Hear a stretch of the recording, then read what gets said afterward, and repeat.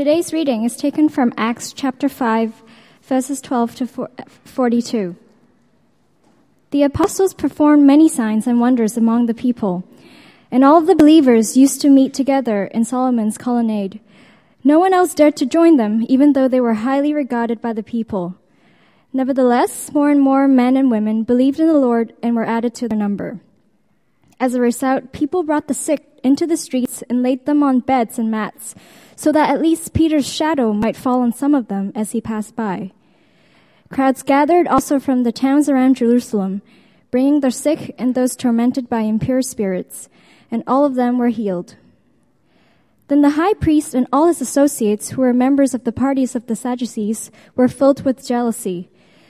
They arrested the apostles and put them into the public jail. But during the night, an angel of the Lord opened the doors of the jail and brought them out. "Go, stand in the temple courts," he said, "and tell the people all about this new life." At daybreak, they entered the temple courts as they had been told and began to teach the people. When the high priest and his associates arrived, they called together the Sanhedrin, the full assembly of the elders of Israel, and sent to the jail for the apostles. But on arriving at the jail, the officers did not find them there. So they went back and reported, "We found the jail securely locked with a guard standing at the doors, but when we opened them, we found no one inside." On hearing this report, the captain of the temple guard and the chief priest were at a loss, wondering what this might lead to. Then someone came and said, "Look, the men you put in jail are standing in the temple courts teaching the people." At that, the captain went with his officers and brought the apostles. They did not use force because they feared the people would stone them. Then the apostles were brought in and made to appear before the Sanhedrin to be questioned by the high priest. "We gave you strict orders not to teach in this name," he said. "Yet you have filled Jerusalem with your teaching and are determined to make us guilty of this man's blood." Peter and the other apostles replied, "We must obey God rather than human beings. The God of our ancestors raised Jesus from the dead, whom you killed by hanging him on a cross. God exalted him to his own right hand as Prince and Savior, that he might bring Israel to repentance and forgive their sins. We are witnesses of these things, and so is the Holy Spirit, whom God has given to those who obey him." When they heard this, they were furious and wanted to put them to death. But a Pharisee named Gamaliel, a teacher of the law, who was honored by all the people, stood up in the Sanhedrin and ordered that the men be put outside for a little while. Then he addressed the Sanhedrin, "Men of Israel, consider carefully what you intend to do to these men. Some time ago, Theudas appeared, claiming to be somebody, and about 400 men rallied to him. He was killed, all his followers were dispersed, and it all came to nothing. After him, Judas the Galilean appeared in the days of the census and led a band of people in revolt. He too was killed, and all his followers were scattered. Therefore, in the present case, I advise you, leave these men alone, let them go, for if their purpose or activity is of human origin, it will fail. But if it's from God, you will not be able to stop these men. You will only find yourselves fighting against God." His speech persuaded them. They called the apostles in and had them flogged. Then they ordered them not to speak in the name of Jesus and let them go. The apostles left the Sanhedrin, rejoicing because they had been counted worthy of suffering disgrace for the name. Day after day, in the temple courts and from house to house, they never stopped teaching and proclaiming the good news that Jesus is the Messiah. This is the word of the Lord. Thanks, Rebecca. If you do have your Bibles, keep it open to chapter 5. Let's pray. Lord, we thank you so much for your word, that it is powerful, and we pray that your Spirit will convict us of the truthfulness of your word, that we may live boldly for you. In Jesus' name, amen. It might not be such a relevant question, but I want to start out by asking the question, would you die for your faith? Would you die for your faith? It's difficult for us to imagine this question because we live in the comforts of Hong Kong, but this was a live question for 21 Christians who were killed, the Coptic Christians who were killed in Egypt a couple of weeks ago. And it is a live question for 200 Christians who were kidnapped in Syria. If you were given a choice whether to abandon your faith or to die, what would you do? I hope you will say that you would rather die than to abandon Christ. But if you did say that you would rather die than to abandon your faith, then I want to ask why. I want to ask, how can you be so sure of your faith? How can you be so sure that you would rather die than to deny Christ? What makes you so sure? Peter and the apostles in the book of Acts are fearless when it comes to the gospel. They go and proclaim Jesus' name no matter what the consequences are. And there is a reason for this. This is because they are so sure of their faith. In fact, Luke wrote this book of Acts, but also a book of Luke, the Gospel of Luke, to give us certainty of faith as well. Remember, he writes in chapter 1, 3, 4. I'll just read the end of it. I too decided to write an orderly account for you, most excellent Theophilus, so that you may know the certainty of the things that you have been taught. You see, Luke writes not to convert Theophilus, but to give him certainty of the things that he has been already taught. He is a Christian. But Luke wrote these books, Gospel of Luke and Book of Acts, to give him certainty that what he had been taught is true. And we also can learn from these books. We also can get the certainty of our faith from these books. So he does that in the Gospel of Luke. He does that in Acts. He gives us evidence for our faith, for Christianity. And I'm just going to mention a few just from the book of Acts. There are lots of them in Luke as well. But first, in book of Acts, think about what happened at the Pentecost. People spoke in different languages. This wasn't some unintelligible language that had to be interpreted by somebody. This was foreign language. They spoke foreign languages. People were puzzled by it. He then records Peter healing a man who was born lame and who had been lame for 40 years. This wasn't some psychological healing, peace of mind. This man never had walked in his life, and he walked after 40 years.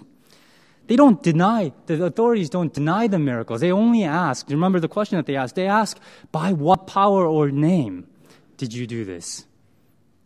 And then there was the sudden death of Ananias and Sapphira, as we read last week, which made everybody realize that God was in this world and he was to be feared. And now in our chapter, Luke records that apostles performed in verse 12 many miracles and signs and wonders in verse 12. And there's so much healing that people just long to bring their sick so that Peter's shadow would fall on them. And Luke, it says in verse 16 that all of them were healed. And today we read that there was that miraculous escape from prison. During the night, an angel of the Lord appeared to them at the door and brought them out. Verse 19. And the captain of the temple, the chief priests, were puzzled by it in verse 24. And one of the biggest evidence also is what Peter and the apostles preach about. He didn't preach that Jesus was a good man, that we should follow him because he was a good man, because he was a good teacher, because they didn't preach about some philosophy of life. He didn't even directly preach about love, which is what people think that Christianity is all about. It's about love. But take a look at what Peter preaches about in verse 30. He says there that God exalted Christ from the dead, even though that they had killed him. He preaches about the resurrection. He preaches about a historical fact that they can point to. And the interesting thing is that the authorities don't dispute the fact of the empty tomb. Nobody actually says, look, but there is Jesus. He is there in that tomb. Nobody says that because at that time, they knew that the tomb was empty. No one could say Jesus' body was there. No one produces Jesus' body. And this isn't something that about a legend that happened 10, 20 years after the fact. This is only a few months after. Few months after Jesus died and rose again, people preach that Jesus rose again. Luke then adds one more layer of evidence. When the Sanhedrin gets furious, the respected Rabbi Gamaliel stands up in verse 34. He cautions them and says both Theudas and Judas, the Galilean, had initial strong following, but since they weren't from God, their activity died down. But he continued in verse 39. If it is from God, you will not be able to stop these men. You will only find yourselves fighting against God. Now, of course, this isn't a general principle applied to all things. I mean, a lot of things that are not from God still continue, but Luke is recording this to add one more evidence to give us certainty of our faith. And the rest of Acts bear witness to the fact that people try their best. Satan tries its best to try to stop Christianity from spreading. But it's a little bit like the whack-a-mole game, right? When you try to squash it, another one springs up, and they can never stop Christianity from spreading because this is from God. Gamaliel's unwitting prophecy is fulfilled, and we see that in the rest of Acts. And finally, I think this is very important. Think about the boldness of the apostles that's highlighted in this text. This is another reason why we can be sure of our faith, because they were so bold. Remember, the Sanhedrin commanded them not to speak in Jesus' name, not to teach in Jesus' name. But that's what they're doing in verse 12. They're at Solomon's colonnade, at the temple. They're preaching about Jesus. They're teaching in Jesus' name. And it's comical, again, how that happens again in our passage. So they were jailed and they were rescued. But then they are at the temple. They were back at the temple in the morning in verse 21 because the angel of the Lord commanded them to go. The officials look for them everywhere else, but they're preaching right around the corner, right at the temple. And if you think about that, how can they be this bold? The apostles reply in verse 29, we must obey God rather than men. The apostles are bold because they are completely convinced that what they had seen and what they had experienced is true. They're bold because Jesus appeared to them. They're bold because the angel of the Lord came at night and freed them from the prison. They're bold because the Spirit was at work in them, and they were so sure that what they experienced was true. If they weren't sure of their faith, do you think they would have gone back the very morning they were freed from the prison to the temple courts to preach in Jesus' name again? If they weren't sure, do you think they could be this fearless? Do you think they could preach about Jesus in this way? They never stopped preaching. Luke writes in verse 42, day after day, in the temple courts and from house to house, they never stopped preaching and proclaiming the good news that Jesus is the Messiah. It's true, we haven't seen Christ, but you can be sure that the apostles did. Apostles saw the Christ, risen Christ. This is one of the biggest evidence for Christianity and why we can be sure, against all odds, the church exists. People who had no reason to believe that one man was God started to believe that Jesus was God. The apostles risked their lives proclaiming the resurrection of Jesus. As far as we know, the 11 out of 12 disciples went to far-flung corners of the earth, preaching, dying, trying to tell people about Jesus. And 11 died for their faith. People who were cowards who ran away at Jesus' arrest die for their faith. Would you do all of that for a lie? We can be sure of this. And if you're not, just take some time to investigate the early rise of Christianity, how this can be, what they preached about. Because there is enough historical evidence there to give you certainty, and Luke writes about that. But what's really interesting also is how people can stare at the evidence that is plain and simple and still deny it. Instead of repenting and turning to Christ, this is how the members of the Sanhedrin react. Verse 17, they were filled with jealousy. They see miracles, but they don't see God in these miracles. They only think about what they are losing when the apostles heal. They fear, instead of God, they fear people. Verse 26. And if you think about the Sadducees actually had a vested interest in not changing the status quo. Recent scholars say that Sadducees were essentially a loose confederation of wealthy and powerful men who took a secular, pragmatic, than a religious ideological stance. I got that off of a dictionary. I don't really write like that. In other words, more than trying to figure out what God wants from us, their ethics and life was guided by what works. They preferred pragmatism over theology. It all makes sense, since they denied immortality of souls. They thought that this life was all they had. They taught that people are completely free, that God didn't interfere into people's lives. They didn't believe in the existence of angels or spiritual beings. They certainly didn't believe in the resurrection of the dead. No wonder they were rich and powerful in that world, because that's what they tried. They tried so hard to get everything that they wanted in this life, because this world is all they had.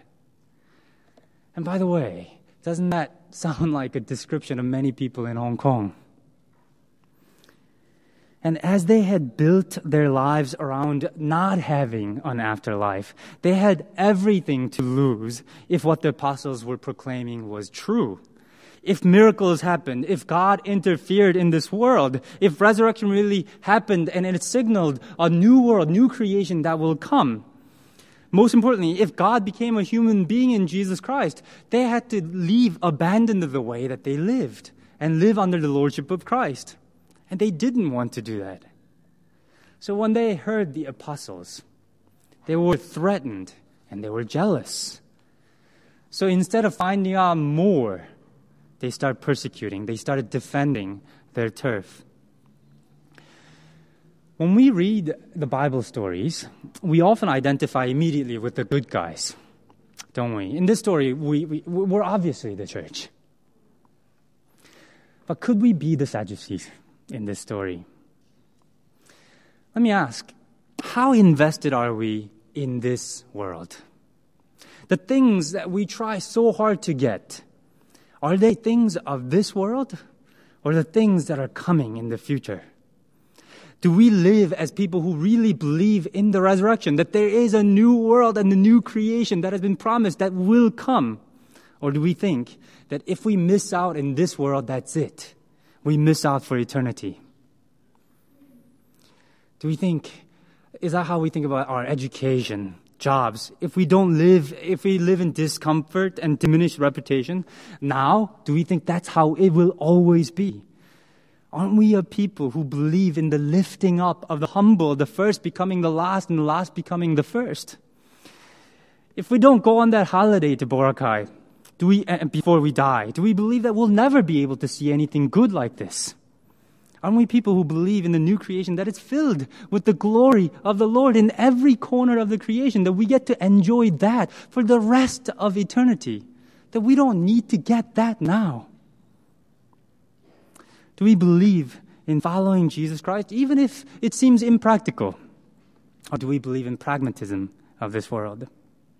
Do we believe in that there will be judgment, that God questions our motivations, that God will honor a different kind of people when He comes back? When the Sadducees saw the apostles, they were filled with jealousy. And I think that's a really great question to ask ourselves. What do we get jealous about? Because what we get jealous about, I think, it reveals what's in our hearts, what our idols are. What do we get jealous about? Do we get jealous for money? Children's success, house, status, vacation, gadgets, relationship, marriage.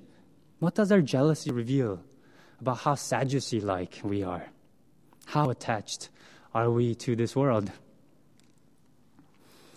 Once again, what is really striking is how Sadducees were unwilling to give up anything for Christ, even if the evidence for Christ was staring right in front of them. On the other hand, the apostles are willing to give up everything, including their life. They believe that Jesus Christ is not only their Savior, but Jesus is their Lord, their Master, their owner. So when they're commanded to do something, they do it regardless of what it might cost them, including their life. Christians often talk about sacredness of life, but in the end, I think this is slightly misdirected. Yes, life should be protected. Yes, we bear the image of God in a way that no other thing on the creation does. And we need to be protected. But Christians do not believe in preserving life at all cost. We do not believe in sacredness of life for itself. This is how Stanley Hauerwas, a Christian ethicist, puts it. I often remind my right-to-life friends that Christians took their children with them to martyr them rather than to have them raised pagan. Christians believe that there is much worth dying for. We do not believe that human life is an absolute good in and of itself. To say that life is an overriding good is to underwrite the modern sentimentality that there is absolutely nothing in this world dying for. We do not believe life for the sake of life. We believe that we have been given a message that is even more precious than life itself, that there is something worth dying for and therefore something living for. And that's what we see in the apostles. They found something worth dying for. And take a look at how the apostles react to their persecution. Remember, they were at the brink of death sentence. And they escaped with flogging. And flogging wasn't a small deal. Many people died in flogging. But as they come out, this is how they come out of the prison, verse 41. The apostles left the Sanhedrin rejoicing because they had been counted worthy of suffering disgrace for the name. They rejoiced because they so identified with Christ that the world that hated Christ hated them also. They rejoiced because they bore the name of Christ in such a way that people in power were threatened and persecuted them. They rejoiced.